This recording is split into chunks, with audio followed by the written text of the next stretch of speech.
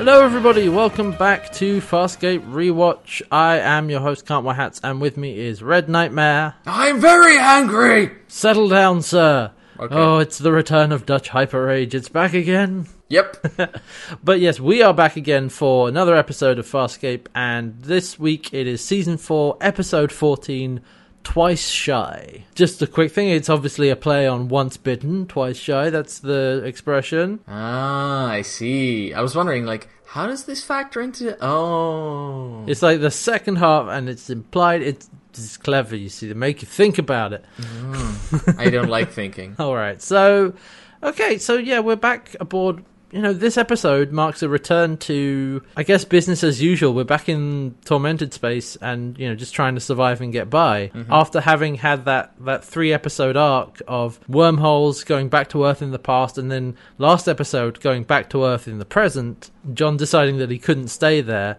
It was too dangerous for Earth for him to be there because people would be coming after him. And so he's like, no, my life is with Moya and my friends there now, so I have to leave. Basically, that's where we pick up, just back to business as usual, kind of. Yep. So first, actually, before we even get into the rest of the episode, what do you think of that direction? What, that he's going back into tormented space? Well, yeah, because this episode is more like we're back to just a regular, standard Farscape episode. Yeah, I'm okay with that. I have no problems with the fact that, okay, he's been home, he's now made a conscious decision to be here, until he can guarantee that, I don't know, I'm assuming the Ancients showing up again to help protect the wormhole knowledge might be an end game for him, where he's like, okay, I can go home now. Yeah. So, yeah, alright, so that means that we have it's kind of a Monster of the Week episode, this one. I'm okay with that, actually. That's okay, yeah. It's weird. It's refreshing. Yeah, it's a nice change after a while. And we'll get into this as the episode goes on, but this is one of those things that Farscape does well, is that it's not just a Monster of the Week episode. We also have some character moments, character study, actually, quite a lot in this episode. Mm-hmm. And so let's get into it. So we open up with, we have a previously on to catch everybody up to speed. We've kind of covered that already. Include some more stuff about Aaron and John's relationship and such. And so we then open on some DRDs going through the corridor, and Scorpius walking along with them. And he's calling Pilot and saying, "Pilot, why are the traders still on board?" And Pilot's like, "Well, they're being very tough in negotiations, but we dare not travel through tormented space without reliable star charts." Yeah, and they're the only people that have them, so we've sent in our best negotiators. Well, it's funny, actually, because they are doing a good job. We actually see, Scorpius walk through and into the hangar bay, and we see that there's, a ramp and, the bottom half of a spaceship and some guys guarding it. And then we cut inside. That's, a dark and, sort of junky, spaceship. And Naranti and Rigel are bartering with two of the traders. They're just, they look like regular Sebacean humanoids. With, warts over their face. Yeah, they look like they might be a bit ill, but they're bartering for the price. And so Naranti actually successfully manages to barter down from 10,000. She says, 5,000. And I want these charts to be accurate and up to date. And it's no. We said 10,000. And Rigel's like, but she said 5. And, they say, you can buy your charts elsewhere. Yeah, I think it's okay, 9,000 and no more talking. And Naranti says, yep, sounds about right, because we're leaving. And she just walks away. And the other guy who's there is like, no, wait, 7,000. And his friend is like, what are you doing? No. And so they agree, and she says, Rigel, pay the man. The Dominar will pay you. And so everybody else is actually outside with guns, keeping an eye on this whole thing. And we have a scene with Aaron and John, and Aaron is looking off, kind of visibly a little bit upset. Yeah, and John's like, hey, what's the matter? And she's like, nothing's bothering me. Was it something I said? It was something I said, wasn't it? She doesn't really say anything. I just nothing's bothering me. Yeah. That inflection is it's not not me that's the problem. And so once they've made this deal, Rigel and Naranti come out. That they go over. Scorpius is at the back of the bay, and they go over, and Scorpius looks at Rigel's like, you seem unusually smug. Your deal, it was successful. Oh, yes. More than you think. Rigel, what did you do? And so the traders then, though, before they leave, they bring out, they say, one more trade. And so down the ramp, they bring a girl or a young woman, and she's got like long black hair, she's got sort of braids, she's got dark skin, and she's dressed in rags kind of, and they're like, yeah, we'll give her to you for cheap. We enjoyed her, and maybe you can as well. And we're like, ugh. He's being very handsy. Yeah, he's being super handsy. He's like, Chiana just jumps up, points a gun at them. Like, I really like that, actually. yeah. That Chiana is like, no, touch her again and you'll die. Like, pointing a gun at them. And then, so everybody draws their weapons. And Dargo says to Chiana, it's like, Chiana, it's not our problem. And Chiana's like, no, come on. Chiana wants, obviously, to help. I also like what Chiana says. Like, what? You forgot what it's like to be a prisoner? Yeah, I really like this from Chiana. Like, Chiana being kind of a moral center for this scene. But, yeah, Dargo's like, no, we can't do this. It's not our problem. And Chiana's like, fine, I'll buy her myself. Then Rigel actually says, hey, wait, remember, you the one who brought that Vork aboard Moya. Continuity, that was Beware of Dog. Way back. Other part is, that dog ended up saving your life, Rigel. I don't want to be rude, but... Technically, I suppose so. Yeah, it did, didn't it? Yeah, because you're it right. was an actual parasitic infestation that was the That's problem. true. But it is just like Rigel to, blame her for those problems, though. Anyway, so Chiana ignores him. So Chiana walks up to the girl and says, what's your name? And she replies that it's Talika. And so Chiana approaches her closer, then points her gun at her head and says that, okay, either we take her or I take her head off. Yeah, she does this, well, there's a tear rolling down her cheek. Yeah. And so Dargo and John, mostly Dargo, they're like, Rigel, pay the man. Rigel like, I don't have to. And John just grabs the money. He's like, give that to me. Here you go. And the traders are like, good purchase. You'll have fun with her. Ha ha ha. And as soon as they hand her over, Talika actually just tries to run off. Yeah. They're like, stop her. And they don't manage to grab her, but she runs to the back and Scorpius just grabs her. Meanwhile, she bumps into pretty much everybody along the way, and we see a few shots from her perspective with a weird effect on them. There's like a sort of... green eye? Yeah, like a vignette kind of filter with like a sepia tone, and it's like a weird sound effect like...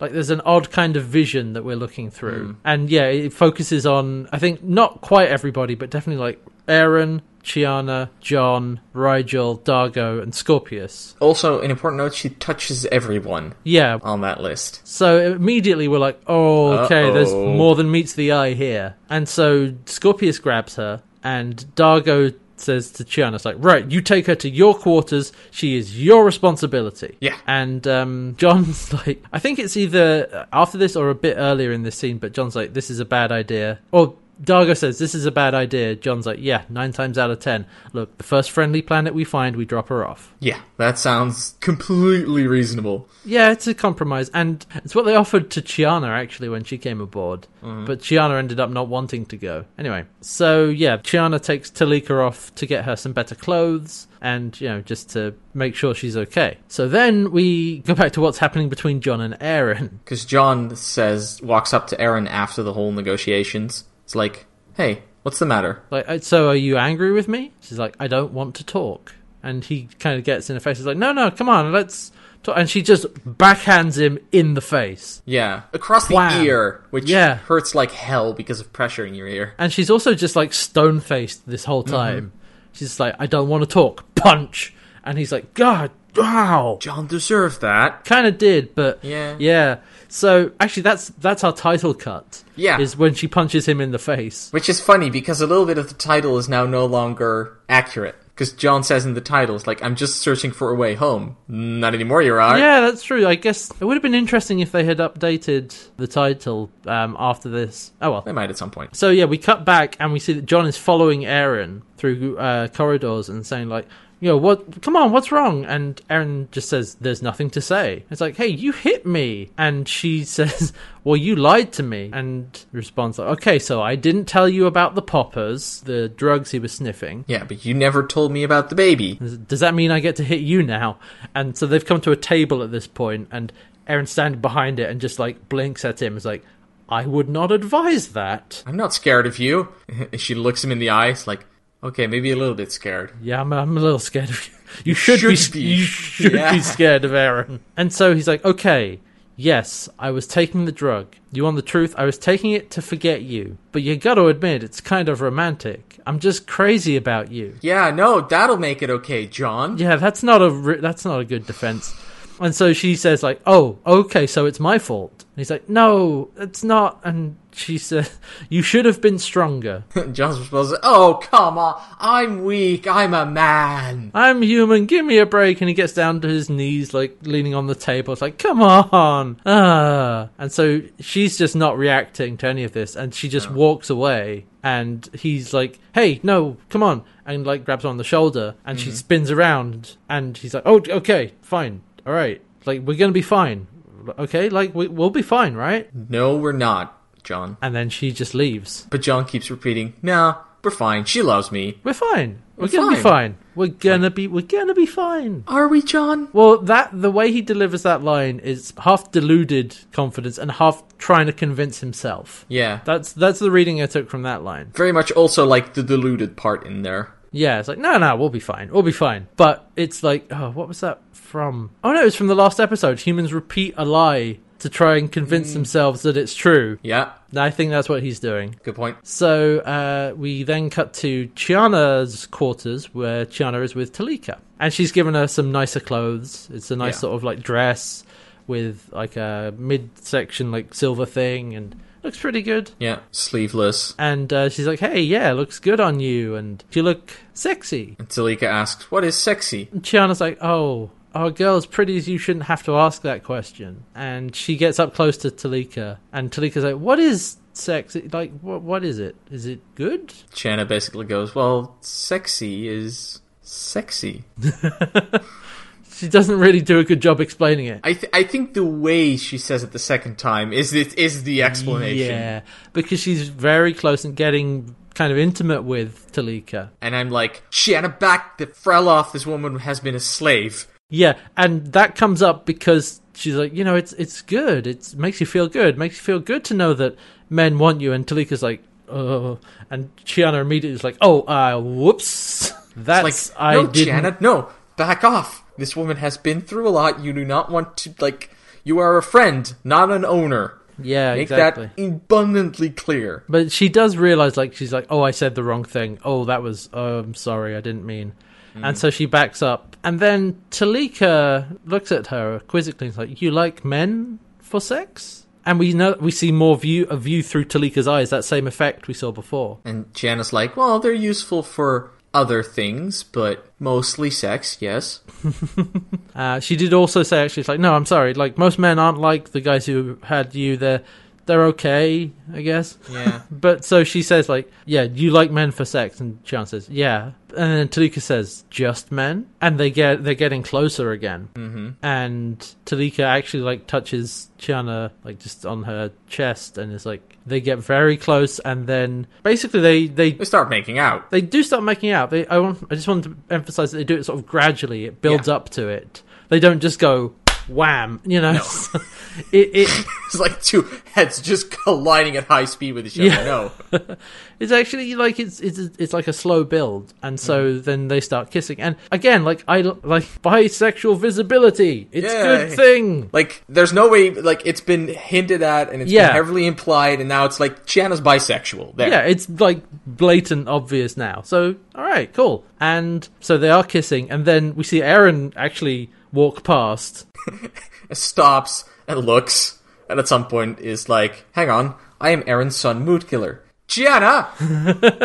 And she's, so it's just like, Chiana. And so Chiana walks out. It's like, what's wrong with you? What are you doing? What was that for? And Aaron's like, is that the reason that you brought her aboard? Just to make Talika your toy? No. Like, we were just talking. Come on, I get feisty. You know, me. And she actually pushes Aaron up against the wall. Mm-hmm. And gets close. And Aaron just grabs her wrist. It's like, this is extreme even for you. And again, Aaron's just like barely reacting. She's very matter-of-factly about it. Yeah. And Chiana says like, come on, I'm not like you. I need it. It's not a crime. And yeah, Aaron says excessive. Chiana's like, well, all right. Well, if you don't want any with him, maybe I can try Crichton. Would you mind? And Aaron's basically like, do whatever you want. And just leaves. So already at this point, I think this is the point of the episode where I'm starting to get the feeling that yes, people are being affected. Yeah, because Chiana would not be that handsy with Eren. Yeah, Chiana has a high sex drive, like that is a part of her character, but not this high. She respects those boundaries. And Eren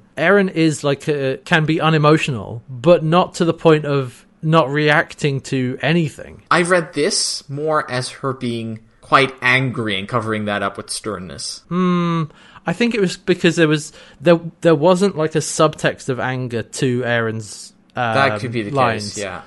I didn't get a subtext of anger because we know that Claudia Black is a good enough actress to put that in there because we've seen that before. Right. And that wasn't there in these scenes. That's why I was like, obviously in the second watch through, you pick it up more, but even the first time I was like, yeah, okay, Eren is being cold even for her, you know. Yeah. I really like how they actually gradually set this up because it's not explicit at first because it's noticeable though. And then the next scene, it becomes very noticeable, or it gives you more hints of what's going on. Because the next scene is Talika going to see Crichton in his quarters. Yeah, and can I just say his quarters have had a little bit of makeover since he's been to Earth, because he's playing with a slinky. I love that. And he's like, "Oh, hey, come on in. Do you want chocolate? Fresh from Earth." And she's like, no thanks. He's like, oh, come on, sit down, we're friends. He's very happy and like cheerful and playing with the slinky. And I'm like, hey, yeah, him being to Earth has cheered him up quite a lot now that he's like comforts of home, actually, on Moya for once. But as Talika goes in, she puts a big smile on her face, which is in contrast to how she's behaved when she was with Chiana or beforehand. And so she sits down next to John and she's laughing about it. She says, oh, sex? And she's like, no, we're not that kind of friend. That's a special friend. Talika's like you and Eren? And he's like, yeah, how did you know that? And, oh, right, yeah, Chiana must have told you, right, yeah. And Talika's like, well, Chiana, but it's also very plain to see for myself. And I like that suddenly she's using a lot more words than she was with Chiana. Yep. Because she was very reserved, very sparse with her words, and suddenly she's just doing full sentences like it's normal. Yeah, and he's like, yeah, I can see it for myself. You are hers, she is yours. Or am I wrong? John looks at her and is like, no, you're right. You're absolutely right. And in this scene, like, when it's more apparent is what we see is John, like, turns away from her. Yeah, she drops the smile. Yeah, as soon as he looks back at her, like, big smile on her face. So she's, assuming the personality of the person that she's talking to. She's reflecting. She's doing something. Yeah. And we have those shots through her eyes again of that same effect. So this is what I mean, like it builds it up gradually with those the effects, and then we see her with Chiana, and then in this scene it's like, okay, she's behaving very differently with John. It's to do with their personality. It's like something's going on. So then we see up in command, Dargo and Rigel are checking the maps that they got. There's a little hologram up on the table. And Dargo's like, oh, okay, yeah, these seem good. They seem accurate. There's the dangerous areas we want to avoid. That's fine. Looks like Naranti actually did some good for a change. And Rigel's like, oh, you're not going to thank me. Don't I get any credit? Dargo's like, what for? What did you do? Here, look at this. And he shoves some Scaran money towards Dargo. And read the amount on it. And Dargo looks at it. It's like, 100. And then Rigel says, like, well, that's actually only worth a 12th of its shown value, you see. I added the extra dot. Quite fine handiwork, isn't it? It's like, you cheated the traders? Dargo, like, gets really angry. He's like, they control this part of space. They're gonna find out, and they're gonna come back and attack us. If they find out, we're dead. And Rigel's like, they're not gonna find out. I did a very good job. Dargo's really pissed off at him. He starts choking Rigel. Just lifts him up off his chair, slams him on the table, and starts choking him. And then John walks in, sees this argument, and is like, whoa, break it up, guys, break it up. What's the problem? Neutral corners. What's going on here? And Dargo explains, it's like, he cheated them and forged the money. Dargo tries to reach for Rigel again, and John's like, oh, whoa. Takes Rigel aside. Why do you do that? We're trying to make friends here. We're trying to be nice. These are not the guys we want to piss off. No. And Dargo's like, when the traders come, I'm going to give them gonna give Rigel to them, and they can have as much fun with him as they like. And John is like holding them apart. It's like, okay, now how about we phone these guys, we say we made a mistake, and we make it right. It'll be fine. And Dargo is still like pissed off, like, no, they're gonna come and... Dargo's actually, he's like, I'm the captain here. I'll decide what we do. And I'll deal with it, and then I'll deal with you, pointing at Rigel. And Rigel is like, no, we're not paying them. And so, yeah, they both leave off in anger. Naranti's looking in from the hallway, and it's like, you can clearly see her head with a face like, what's going on? What's funny about this scene is that, okay, at this point we know that Talika is affecting people's personalities and amping up something about them. Yeah. An aspect of them. And so, you know, the idea is that it's happening to everybody. So Dargo is maybe more angry, Rigel is more greedy. This isn't as pronounced, and so what this scene made me think of was like, oh right, this is what everyone was like back in season 1. Yeah, I had that as well. It's like, this is a season 1 scene between Dargo, John, and Rigel. This would have totally been a season 1 scene. So it's not that exaggerated, but I can see what they're going for.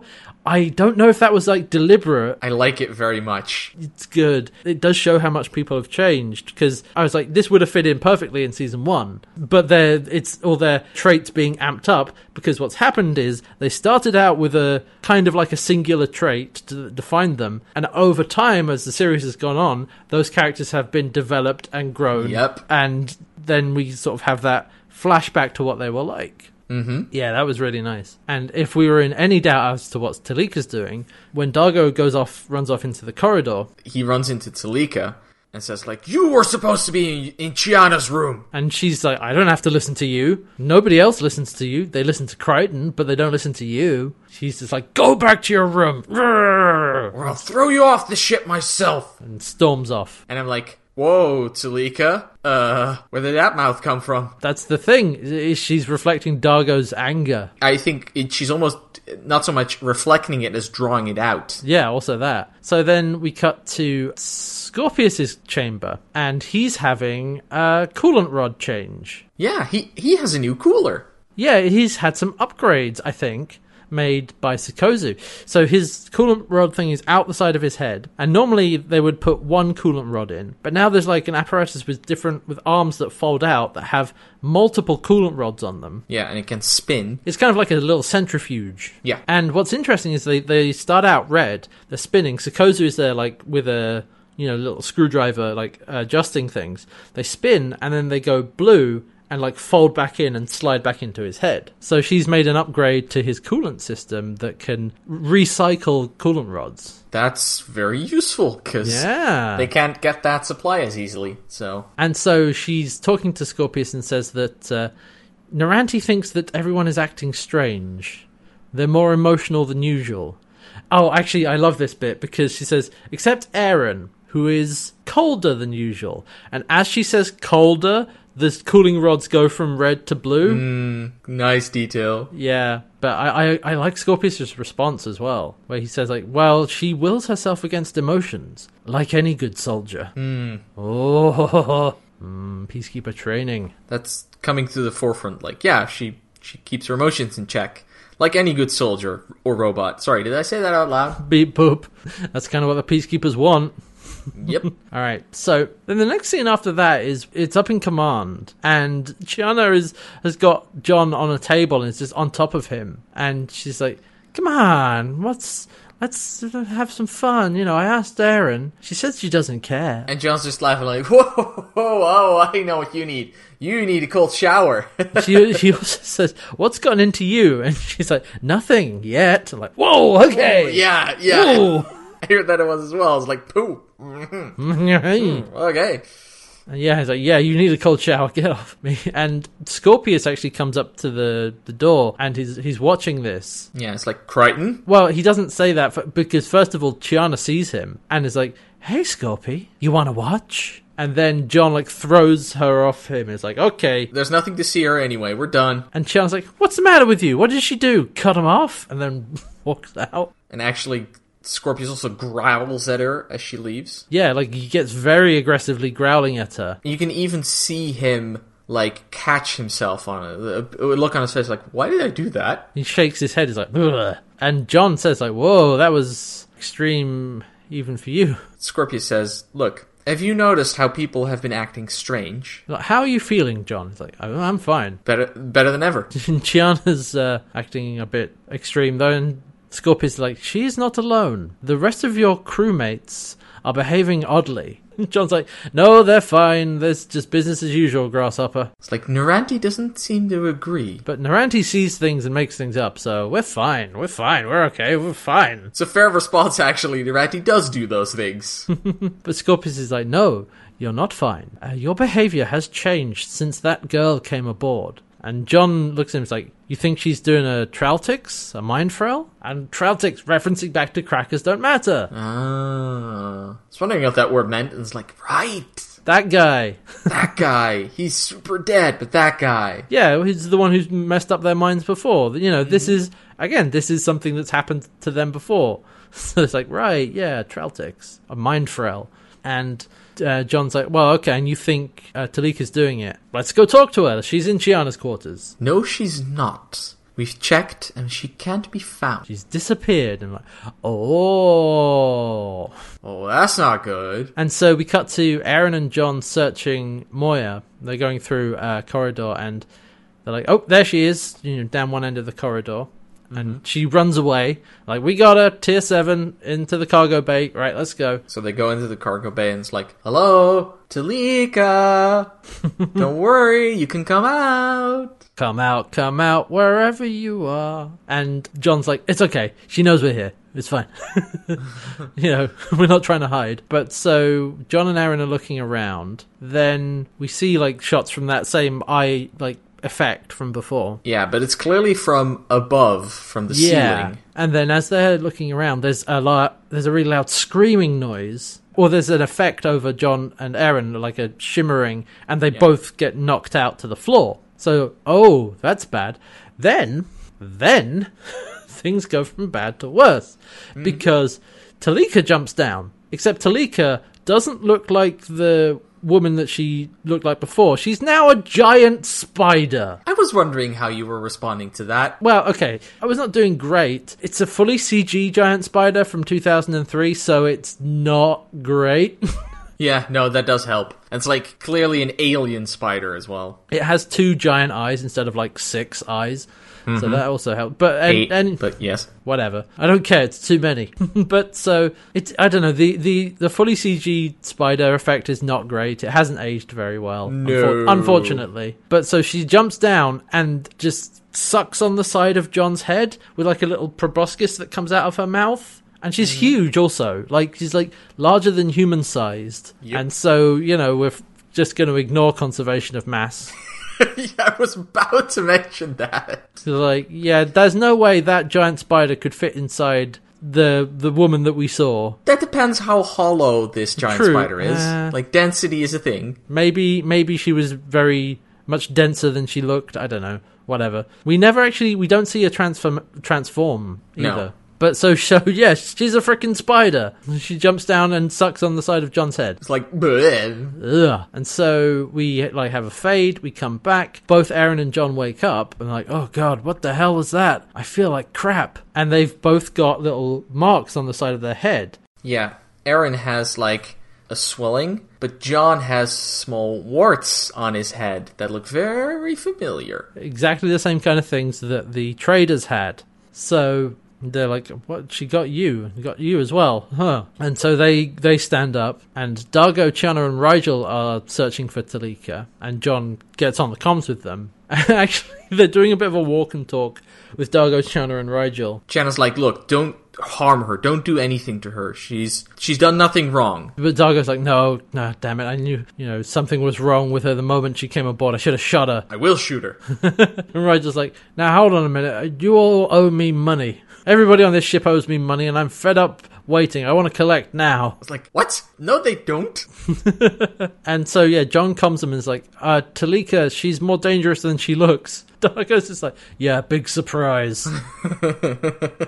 And then we see the same eye effect from behind them, following them through the corridor, and then Chiana looks around, and there's the scream again. And they all get knocked out. And so Kozu then walks around a corner, to see the giant spider, like, face sucking on everybody else. Mm-hmm. Sikozu's like, run! Ah, crap. And yeah, she makes a run for it. Talika runs after her, which is interesting, like, pursues her in spider form. Doesn't actually scream at her to knock her out. No. Chases her down. Sikozu makes a run for it. She gets to the fan room. You're really getting a use out of that room. I mean, they've made the set now, so Yeah. obviously they get to keep using it. And so, yeah, she's in there, and we have the classic, the alien scene. The, you know, alien with Sigourney Weaver, the Ridley Scott movie. That scene where she's, like, standing there and there's, like, a drip on her shoulder, and she looks down and then looks up, and the spider is giant right above her head. Yeah, she's like, ah!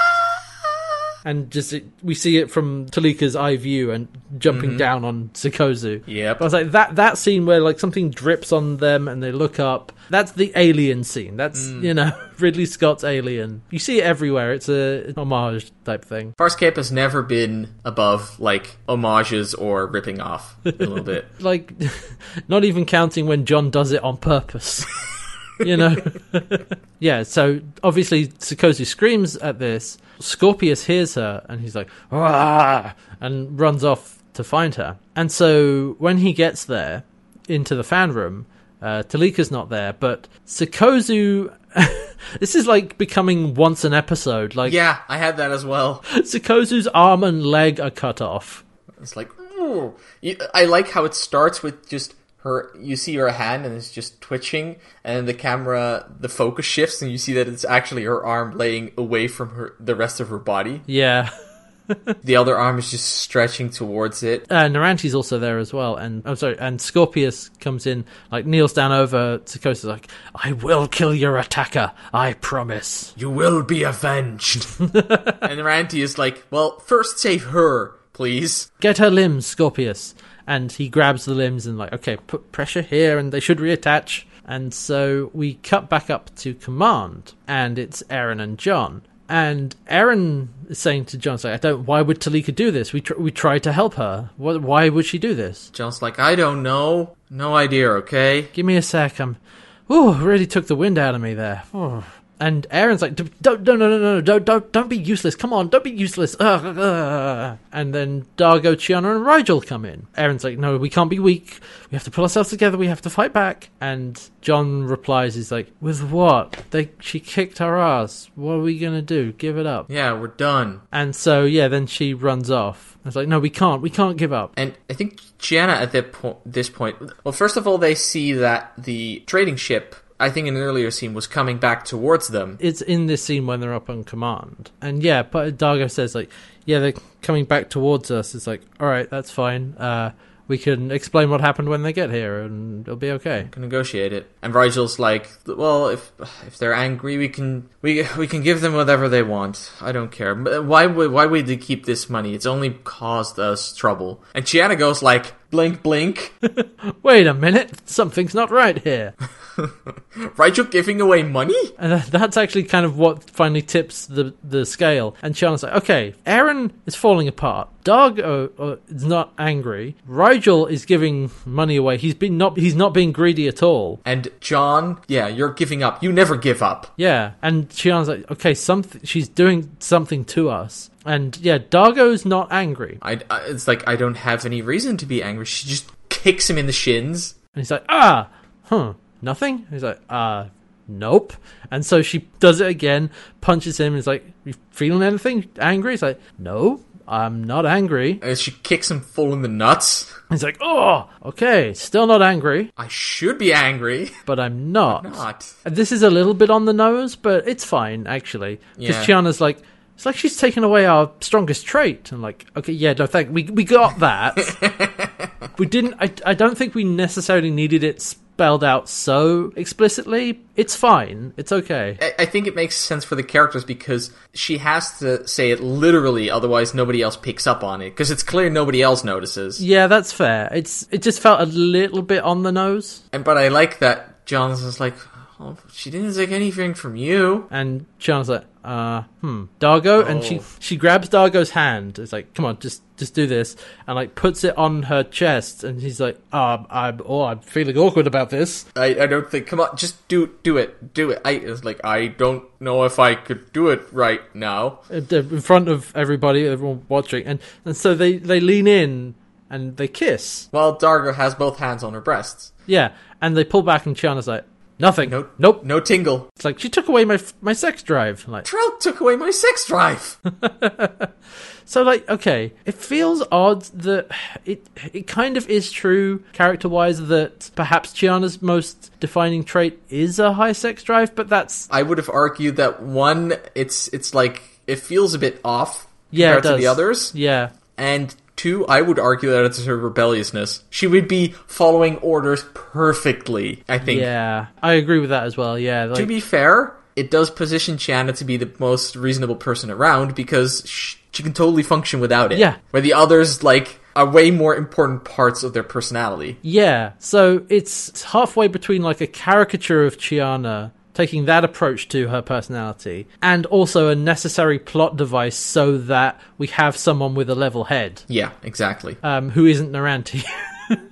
No, actually, I think I just said that, somebody with a level head. Yeah, exactly.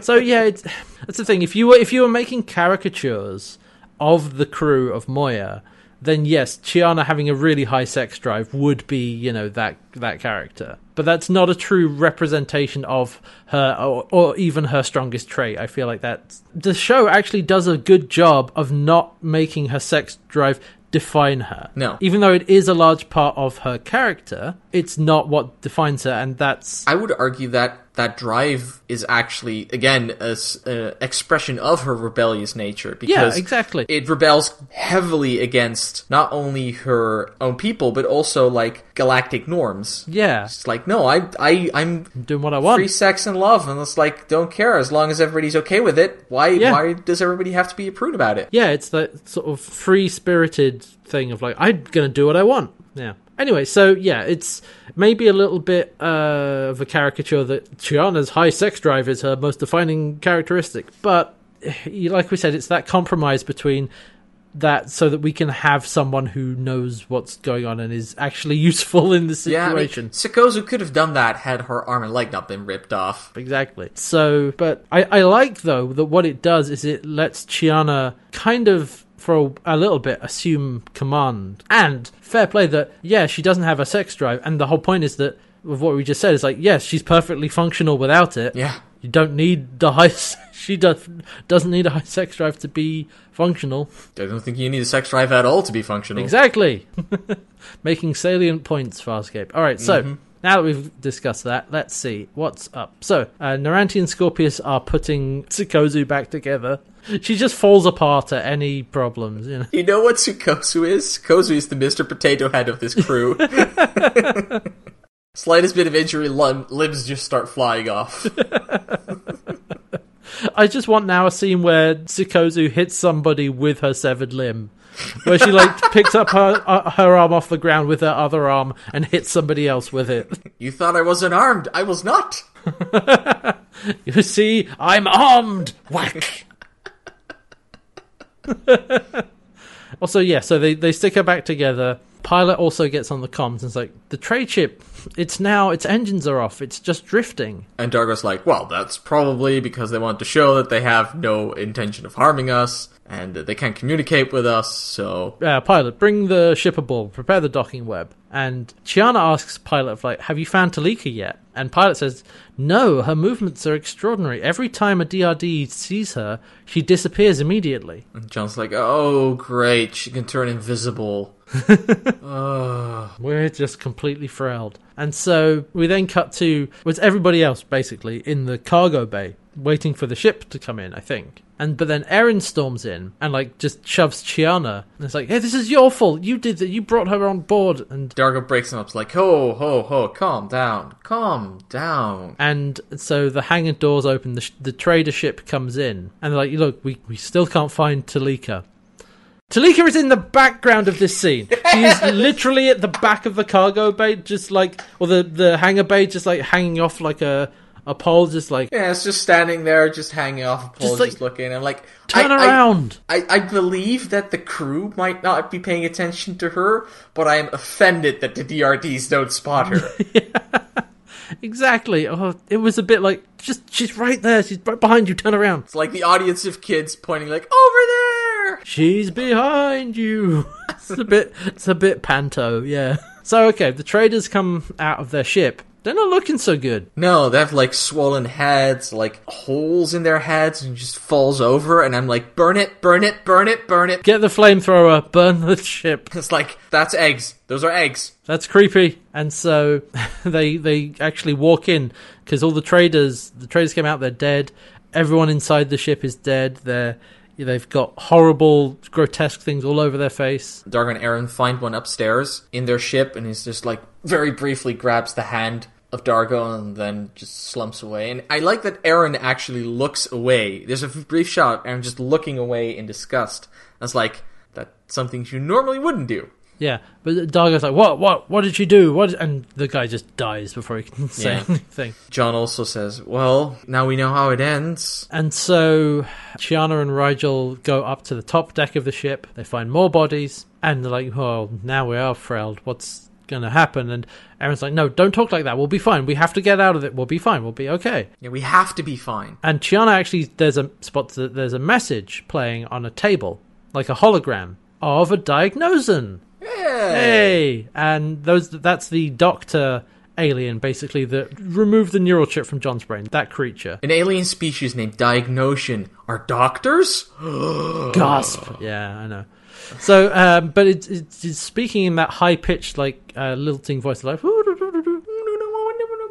Yeah, but it's being translated simultaneously. And so they're like, oh yes, the symptoms you describe are those of a Wallaxian arachnid. The creature's touch infects its victims and stimulates exaggerated neural functions. And Chiana's like, yeah, that sounds like us. Yeah, it's like, and then takes that specific emotion or aspect away as it feeds, storing them in nodes? Membrane orbs, in orbs. Membrane orbs, yeah. And hides those orbs in a nest for consumption later. Yeah, and if you break the orb near the person, whoever lost that trait, the energy can be reabsorbed and restored. And so they're like, okay. And like, well, we're never going to find her. It's like, no, okay. Dargo says, finding her is not the problem. We need to find the orbs, because otherwise we're going to die. Yeah, we don't need to kill her. We need to find the orbs. And Aaron's like, but we're doomed. We're doomed. Because it shuts off. Yeah, it's like, no, tell us more. How do we kill it? And Darsla's like, pull yourself together. And so, yeah, we cut back into Sikozu, Naranti, and Scorpius. And so Naranti waves something under Sikozu's nose, some smelling salts, basically. Yeah. And so Sikozu wakes up and she just starts screaming. It's like, I was attacked. My arm, my leg. And Naranti says, Scorpius, hold her down. And holds her down, and she says, no, focus on healing. Your limbs can still be saved. You'll be all right. And Scorpius is holding her down. Naranti says, the creature attacked you. Why did it not try to harvest you? What, are you immune? Sikozu nods. So, yeah, I must be. I must be immune to its touch. And then Scorpius starts... And Naranti says to Scorpius, she's okay, you can let go now, Scorpius, and shoves him off. And so Sikozu sits up and no, what's wrong with him? Naranti says, he's infected but not harvested. The Scarran side of him is taking over. I have to stop him to keep him from harming us. Well, I wouldn't call Scorpius' Scarran side his biggest trait, but okay. Yeah, and so Sikozu's like, no, he won't harm us. I know him. Naranti's like, no, you only know his Sebacean side. This is his Scarran side. We have to be careful. And Scorpius is growling. It's like, kill, find. And he's just spewing liquid again. Yeah, it's a spit coming out of his mouth. It's like, kill Talika now. And Naranti is like, I'm sorry, Scorpius, and goes, phew, and blows some dust in his face, knocking him out. Yep. And I like that Sikozu's very dramatic about this. It's like, no! It's like, she just knocked him out. He'll be fine. Don't worry about it. So then Pilot is on the comms and says that, yes, the DRDs have not been able to locate Talika's nest. Aaron says, okay, we should split up into groups. We should go look for her ourselves. And Dargo's like, oh, maybe we could talk to her and convince her to return the energy orbs. It's like, no, find her. Rigel's like, maybe we can persuade her with a pulse rifle. It's like, oh, you don't want to give her money. And John is actually kind of collapsed to the floor. He's like kneeling down or just on his sitting down. And Erin goes over to him. It's like, come on, you okay? Pull yourself together. It's like, I'm just dizzy. I'm just really not feeling good. And he strokes her hair a bit and says, you know what the worst part of this is? You and me. We never could get it together, and now we never will. She's like, no, stop talking like that. Don't you ever talk like that. Yeah, don't you ever talk like that. And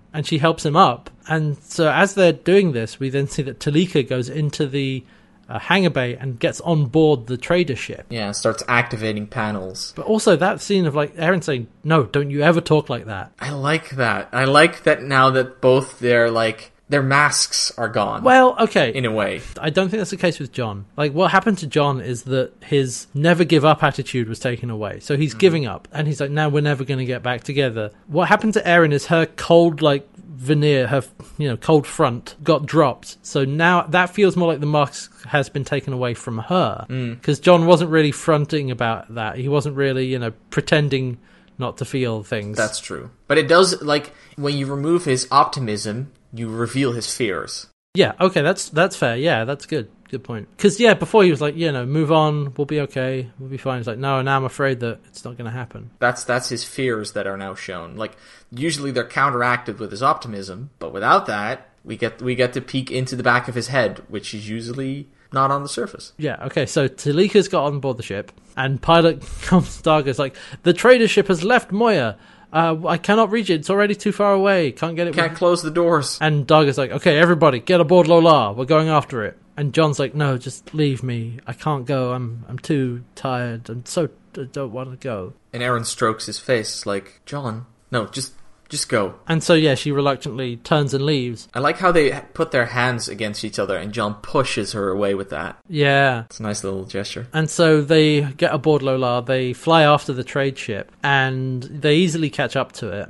They're on board I'm not sure. Are we going to do that? I mean, we could be walking into a trap. And Erin also points out, I don't know how you guys are feeling, but we should do this quickly. And Chiana says, this is all my fault. I'm sorry, I shouldn't have brought on, but I should have known. And I feel like I would have liked a line in this scene. It wouldn't have made sense given the emotional state of everybody else, but I would have liked someone to say to Chiana, no, helping people is never the wrong choice. I was gonna say, you did the right thing. You did the right thing. It backfired, but helping somebody is never the wrong choice. That's an admirable quality. Yeah, it backfired this time. That's the risk you take, and that risk is worth taking. That would have been a nice thing to say. Let's be honest, not everybody you try and save turns out to be a emotion-sucking spider. This is true, in fact, yeah.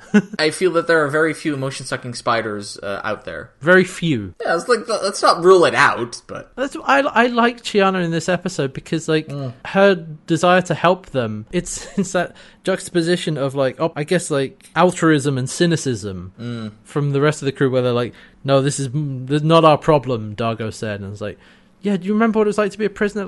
Chiana kind of being the heart of this episode. And she's been that longer. Yeah. And how she's taken that role kind of from Zan. Mm-hmm. Then that's come up in a few little ways, and I like that it comes up again in this episode. Yep. And that's why I would have liked, some reinforcing line from if Zan had been there. If Zan she had would been have there, totally said that. She would have said that. Yeah, that's true. Though if Zan's emotions had been drained, that might be the last thing she would have said. I feel like it would have happened at the end of the episode. Yeah, like right. a closing scene. Yeah, she would have totally said that at the end of the episode. Yeah. Okay. Well, like I said, it doesn't make the episode worse for me. It's just I was thinking that watching that scene of I would have liked them to do that and just say that, no, you made the right choice, but, we took a risk. I kind of would have hoped Rigel to be the one to say it because he doesn't have his greed right now. Oh, yeah, yeah, maybe. To see what remains of Rigel when his greed is gone. Maybe. I feel like that wouldn't have felt genuine, though. True. That's the thing. But still, like I said, it doesn't take too much away from the episode. It's just it would have been nice to have that reinforcement of you should try and help people, not don't help people because they could be a monster spider person. Like I said, the chance is incredibly slim. Very slim. Yeah. So yeah, eventually they've got to the ship, and at one point they're like, we better do this quick, and are we going to get out of here alive? And then Rigel just farts helium. Yeah. We don't actually get a scene of them talking in a high voice. They kind of all just look away and like, and then it cuts away. Helium farts, they will never ever disappoint me, I think.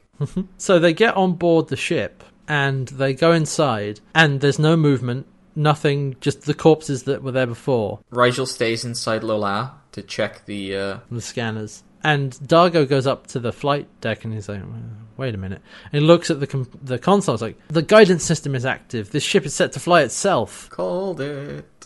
I saw that coming. Because it's like, why would Talika leave her food behind on Moya? Her nest, yeah. And Aaron looks up. It's like, she never left Moya. And so we cut back and we see that John is like just collapsed on the bed. And he's like, They calm him, like, she never left, she's still aboard Moya, we're on our way back, but we're very weak, we may not make it, you need to find the orbs. And John's like, no, I don't wanna. And it's like, no, well, now we are dead, we're frail then. Yeah, and I think we have a commercial break there, and as it comes back, John is just lying in bed, and Randy's there like, come on, get up. She pulls him out of bed, and he crawls back in. It's like, no, 5 more minutes. And she's like, no, are you ready to die? Are you ready to watch Aaron die? And he's like, well, we don't know where the orbs are. What are we going to do? We have no chance of finding them. But she's like, oh, that's it. And like pulls him up again. It's like, look, Talika is the only one who knows where they are. Yeah, but she's never going to tell us. It's like, well, maybe we can get her to show us where they are. Scorpius is infected, but he's not been harvested. Now, I made him unconscious, so maybe that she can't sense him. And despite that, he's ripe and ready for harvesting. Mm-hmm. And John starts to get the idea. Gradually, it's like, so we wake him up, use him as bait, and follow her to her nest. Okay, what about Sikozu? Oh yeah, I'm certain she's fit enough to help. And John then calms Dargus like, okay, we're not dead. Yet. And so we cut back to the fan room with Sikozu and Scorpius. And Sikozu wakes Scorpius up. Yeah, she puts something in his mouth, like, swallow this. Wake up. We need you. And he gets up, like, grabs her by the throat. It's like, Scorpius, it's me, Sikozu, ally. And he's like, Sikozu. It's like, yes, that's right, that's me, yes. Friends. Arachnid. Kill it. And she's like, yes, that's what we're going to do. And so he stands up and just picks her up. Yeah, just lifts her off her feet. And carries her. He's like, help. And walks off. Meanwhile, John has got the large blast rifle. Yeah, it's like the big multi-barrel rifle cannon. And he's loading it. He's putting little silver cylinders into it to load it up. And he's like, all right, let's get ready. And Naranti is out walking through the corridors. And Talika comes up behind her in human form. And Naranti turns around just in time before she does, like, stay away from me. And Talika, now we get to see Talika as she actually is, her real personality, I think. Yeah. She's like, I don't want you, old woman, you're old and bitter, but you know where Scorpius is. I'm not going to tell you. If I don't tell you, you die. But she does actually then, like, okay, well, no, follow me. And she leads her off a bit, and then Talika's like, oh, I can sense him, and runs after Scorpius. And then we cut to Scorpius walking through the hallways. I think he's actually down near where his quarters are, because there are a lot of tight corners and like it's in the bowels of the ship somewhere. And he's vomiting saliva. He's like, blah, blah, blah. Apparently that's Scorpius' strongest trait, his saliva control. He's just full of spit. He's like a Squirtle. Scorpius, use bubble beam. It's not very effective. So Talika finds him and like yells at him, does the scream, knocks him out, and does the harvesting. And Sikozu is hiding around a corner watching this. He's like, he's been harvested. John's like, all right, follow her, stay close to Talika. And so Sikozu kind of hobbles along because she's still dealing with her leg being reattached. And so she follows her and eventually finds the nest. It's in the Tier 7 cargo bay. Yeah, she calms this to John. It's like, Tier 7, cargo bay 2. John's like, oh, I'm never going to make that. But he does start walking despite that. So he takes the gun with him and he enters through just through the door into the cargo bay. He's like, all right, I know you're here. Talika. I know you can see me. Bad guys can always see me. My plans suck. People die. It's always a mess. And then we see Talika kind of like hanging from a rafter, again, like human form, and like, yes, there you are. I've got no remorse, Your food, I eat. Talking predators, always weird. Yeah. It's like, are the others going to come to attack? And he's like, no, it's only me. I'm so tired of this. And he like puts the gun down. He kneels down on the floor. It's like, I'm so tired. I'm tired of running. I'm tired of fighting. Just bring it on. Just do it. Just kill me. Fast, slow, lady's choice. And she gets up to him and is like, I like it slow. Oh, I was afraid you were going to say that. And he like topples over. And then, like, she's going up to him, about to, finish him off. And Sikozu has been, like, creeping around behind them. And John also says, well, do it then. She's like, I already have. Already started. And so, yeah, Sikozu is creeping up. She's found the orbs, like, hanging from a beam, tied up in webs, going up to grab them. And before Talika can actually kill John, Sikozu like yells out, like, no, don't let her! And she turns around, like, ah! And John responds to that, grabs the gun, aims it at Talika, and suddenly Talika's a spider. Yeah, we never actually see her transform. No. It cuts to one view, cuts back, and she's a spider. I do like that John gives the impression that that was as jarring and quick for him as it was for us. He's whoa, damn! Whoa. Oh, and he starts shooting. And he's like, get the orbs! Sikozu's piling them up in her arms. Talika slashes to John with one of her paws, gets knocked down. It's like, I can't hold this much longer. And, he's shooting. It's not having much effect. It's scraping off the side of her. But then Talika goes in and, like, lunges at him. And he just sticks the gun in her mouth and opens fire. And it's just, you can see, like, a fireball forming inside of her. And then just... she swells up a bit, goes backwards, and then... explodes. And then John gets covered in some goop, and he's like, ugh. He has pieces raining everywhere. He's like, along came a spider. Exploded beside her. Just... And so, yeah, then we fade out and we cut to... we cut to the kitchen, and Naranti's cooking up something. And Rigel's like, this is the best spider soup I've ever eaten. Oh, God. Eat what you kill. This isn't the first time, though. This isn't the first time they, like, beat an enemy and then ate them. Oh, right. That's true. This isn't the first time. No, it was Home on the Remains. They did the same thing with the, it was like the big dog beast thing that they killed and ate in that episode. Yeah. Well, at least that was a dog. This was an actual sentient creature. This is a sentient, yeah. This is sort of cannibalism. Ethically grey area. I mean, to be fair, she was going to eat them in a way. Oh, God. Okay. It's an eat or be eaten the universe out there. So you don't want to eat too many carnivores because prion diseases and stuff like that. I mean, I don't think they eat that many carnivores. I mean, there was a lot of spider. Also, this one technically doesn't eat flesh. So guess not. Actually, that's true. Yeah, good point. It eats the energy off them. So yeah, okay. Cooking up the spiders like, this is the best spider soup I've ever had, which implies that he's had other spider soup dishes. Which is fine as long as they weren't like sentient. Soup. I don't know. I wouldn't put it past Rigel or Hynerians to kill and eat sentient spiders. And Dargo's like, well, I haven't had any spider soup before, but this is really good. This is nice. Like, what the hell? Just eating the bad guy, sure. Well, in a way, they paid for the bad guy, so might as well get something out of it.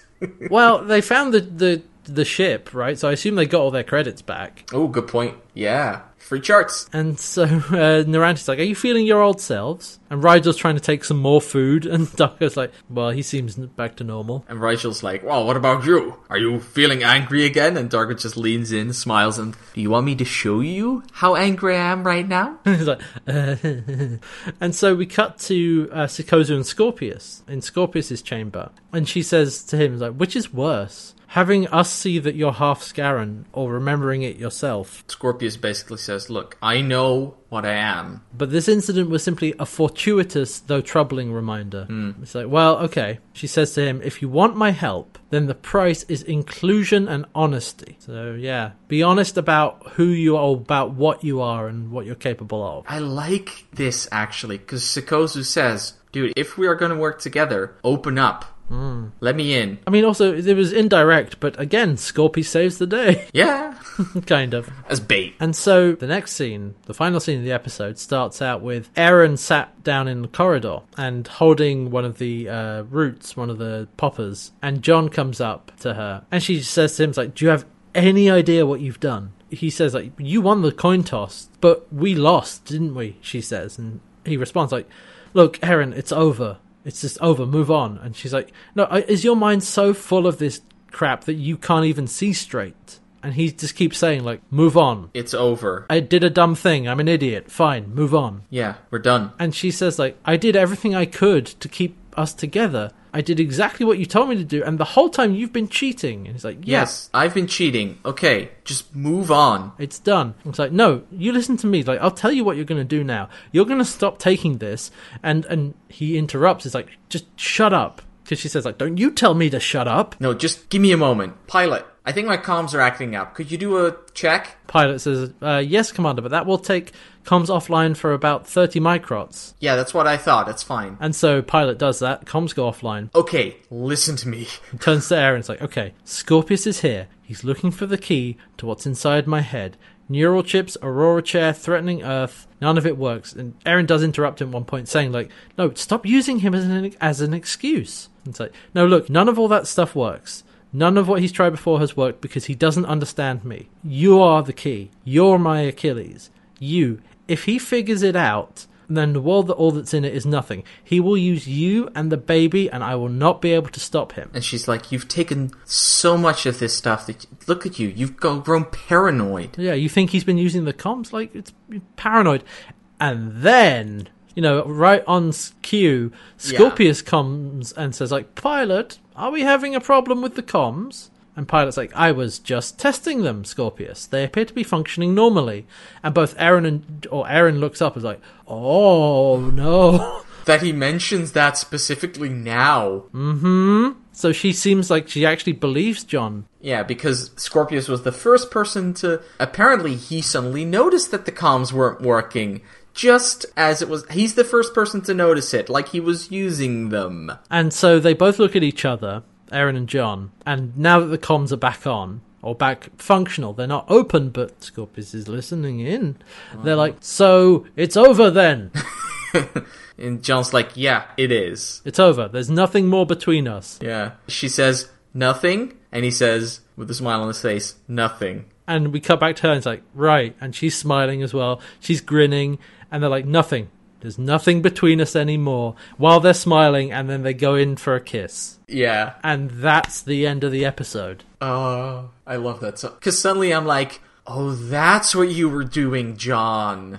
Okay, you're less of an asshole than I thought you were. Still an asshole, but less yeah, of definitely. one. He could have pulled this trick and tell her episodes ago. Oh, yeah. On Earth, they could have had this talk. Yeah, Scorpius couldn't listen to them through the wormhole. No. He could have easily told her this on Earth. But he was dealing with a lot of other things when he was back on Earth. That's fair. But still, it's like Erin was very pushing the point. It's like, okay. Then the Screeth attacked, and that was a whole thing. That's fair. Remember that when they were like about to have a moment, and then the Screeth attacked? Yeah, actually, that could have very well been the moment that John wanted to tell her. Exactly. So, alright, that was Twice Shy. I really enjoyed this episode. Yeah, me too. I was surprised at how much character stuff they packed in, because I saw the synopsis, I was like, oh, okay, it's Monster of the Week.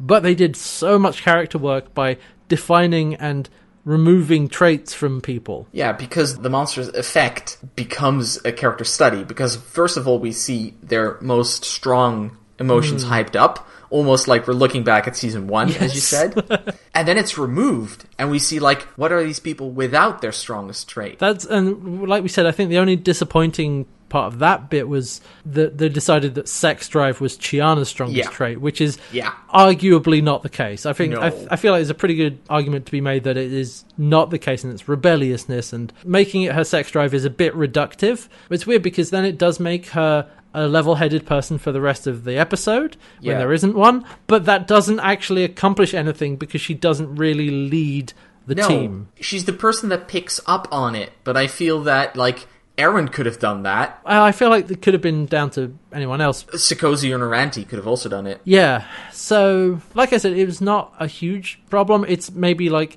a lot underdeveloped character study of Chiana, but then the rest of the episode where Chiana decides to help this person rather than turn her away, that does do some character work for Chiana. So it kind of balances out, I guess. Yeah.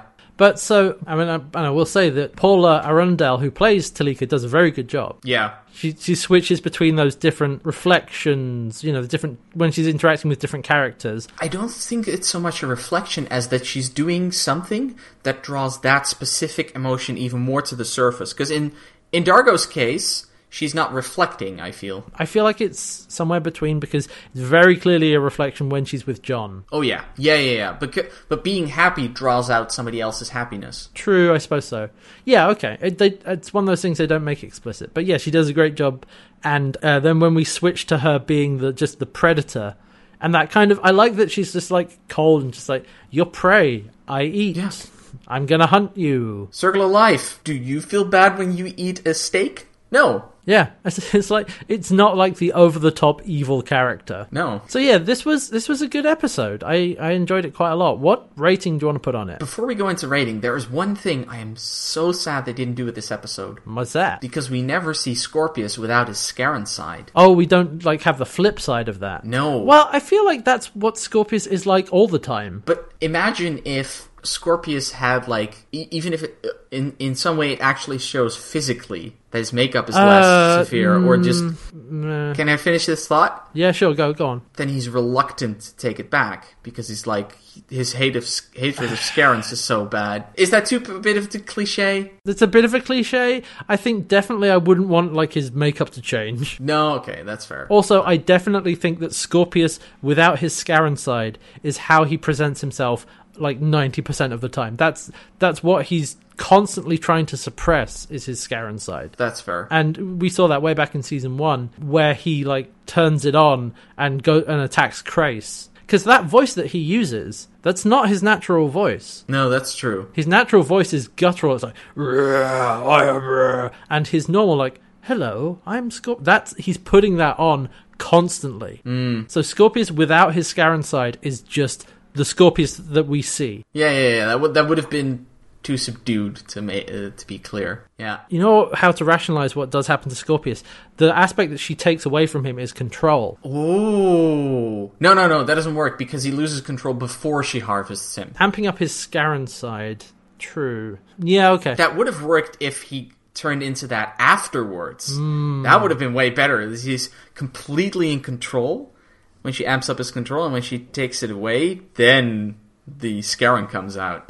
Okay, well, anyway, let's put a rating on this episode. I'm interested to see, because watching it, I was like, I actually feel like I might rate this pretty highly. Yeah, me as well, because it's a monster of the week, but it does it well, and it does something interesting with the characters, so... I feel pretty good giving it a 4 out of 5. Yeah, me as well. There are those few bits, I think, definitely if they had taken a different approach to Chiana's character, definitely, then we could, then that would have made the episode better. But yeah, also, what about the direction they're going with John and Eren now? I like this. Because, okay, yes, they are getting together, but they have to do it secretly, because if Scorpius finds out, he will use it against John. God, this is going to be so high school, isn't it? It's like hiding in closets, making out. No, it's fine. We were just checking the filter. Scorpius just be like, Scorpius would never fall for that, by the way. No, that's what I'm worried about, actually, is that Scorpius is too damn smart. If he figures it out, It's going to be interesting pieces of drama. Also, that contrast between Scorpius has been proving his usefulness, but John still never trusted him and was paranoid and was right. It's heavily implied that he was right, yes. Yeah. So, we've been getting used to Scorpio being part of the crew. This end of the episode was a reminder that he still has his goals that he is going to try and achieve. Yeah, he's not fully on the good guy's side. Scorpius is not your friend. He's an ally at best, right now, because it suits him. Don't forget that. Yep. Oh, yeah, this was a good episode. I was very pleasantly surprised, I would say. What do we have next week? So, up next we have Mental as Anything. Okay. So what happens is, here's the brief synopsis. Scorpius takes Moya's male crew members to a place where they will receive special training. While Crichton is subjected to conditions that will help him fend off Scarran heat, Dargo comes face to face with... Oh, this is a spoiler. Face to face with someone from his past. Oh. But that person has a surprise of their own. Oh. You'll have to wait until next week to find out what it is. Haha, suspense. I'm interested. Hey, Red, how do you keep someone in suspense? I don't know. Got him! That's the joke. Alright, so yeah, we'll be back next week with that. But yeah, that's going to be it from us this week. Thank you for listening to this week's episode. We hope you enjoyed it. Looking forward to next week. Yeah, looking forward to next week. Alright, so until then, you can find us around the web on Twitter at CanWhatHatsRed. At RedNightmare7. Don't forget, go to canwhats.co.uk for links to previous episodes, RSS feeds, iTunes, and the Patreon, which supports this podcast, patreon.com/can'twearhats. All right, that's it from us. We'll see you next time. Have a good week. Goodbye. Goodbye.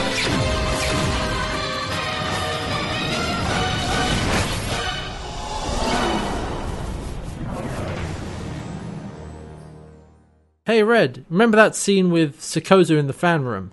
Mm-hmm. You want to know how expensive the special effects were? Oh, yeah, please. Cost them an arm and a leg. Oh, quite expensive. An arm and a leg. Yeah? Also, when she went in there, she met her biggest fan. I don't think Talika was a fan of hers, actually. Red, are you okay? Something's wrong about you. No, I'm fine. Oh no, they've taken away your biggest trait. You're not getting annoyed at these jokes. Okay, let's see. You know what Talika's job was before she came on board? No? She was a web developer. Do they have the internet in Farscape? Oh god, this is serious. We have to get you to a doctor right now. I don't see what the problem is.